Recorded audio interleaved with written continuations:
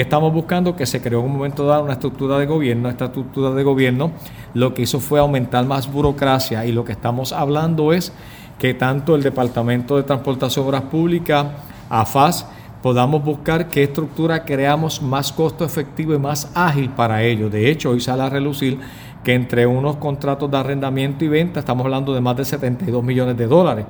y que el Departamento de Transportación y Obras Públicas en su inventario tiene sobre 5,000 propiedades a registrar electrónicamente, pero tiene otro grupo de propiedades que no tienen ningún tipo de uso para el departamento, por lo cual pueden ser planteles escolares o cualquier otra estructura, y ellos están trabajando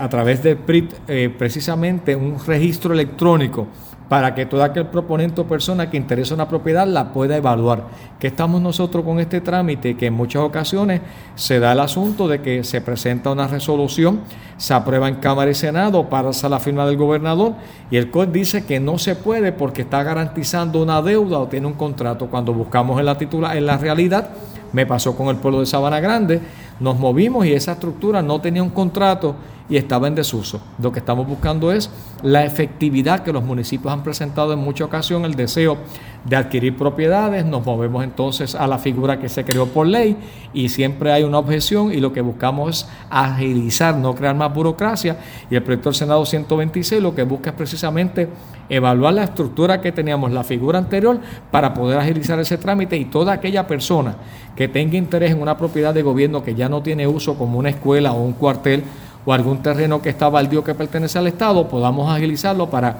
que se dé el proceso de la tasación del estudio de la titularidad y que se presenten las propuestas genuinas y reales para dar pasos a esas solicitudes.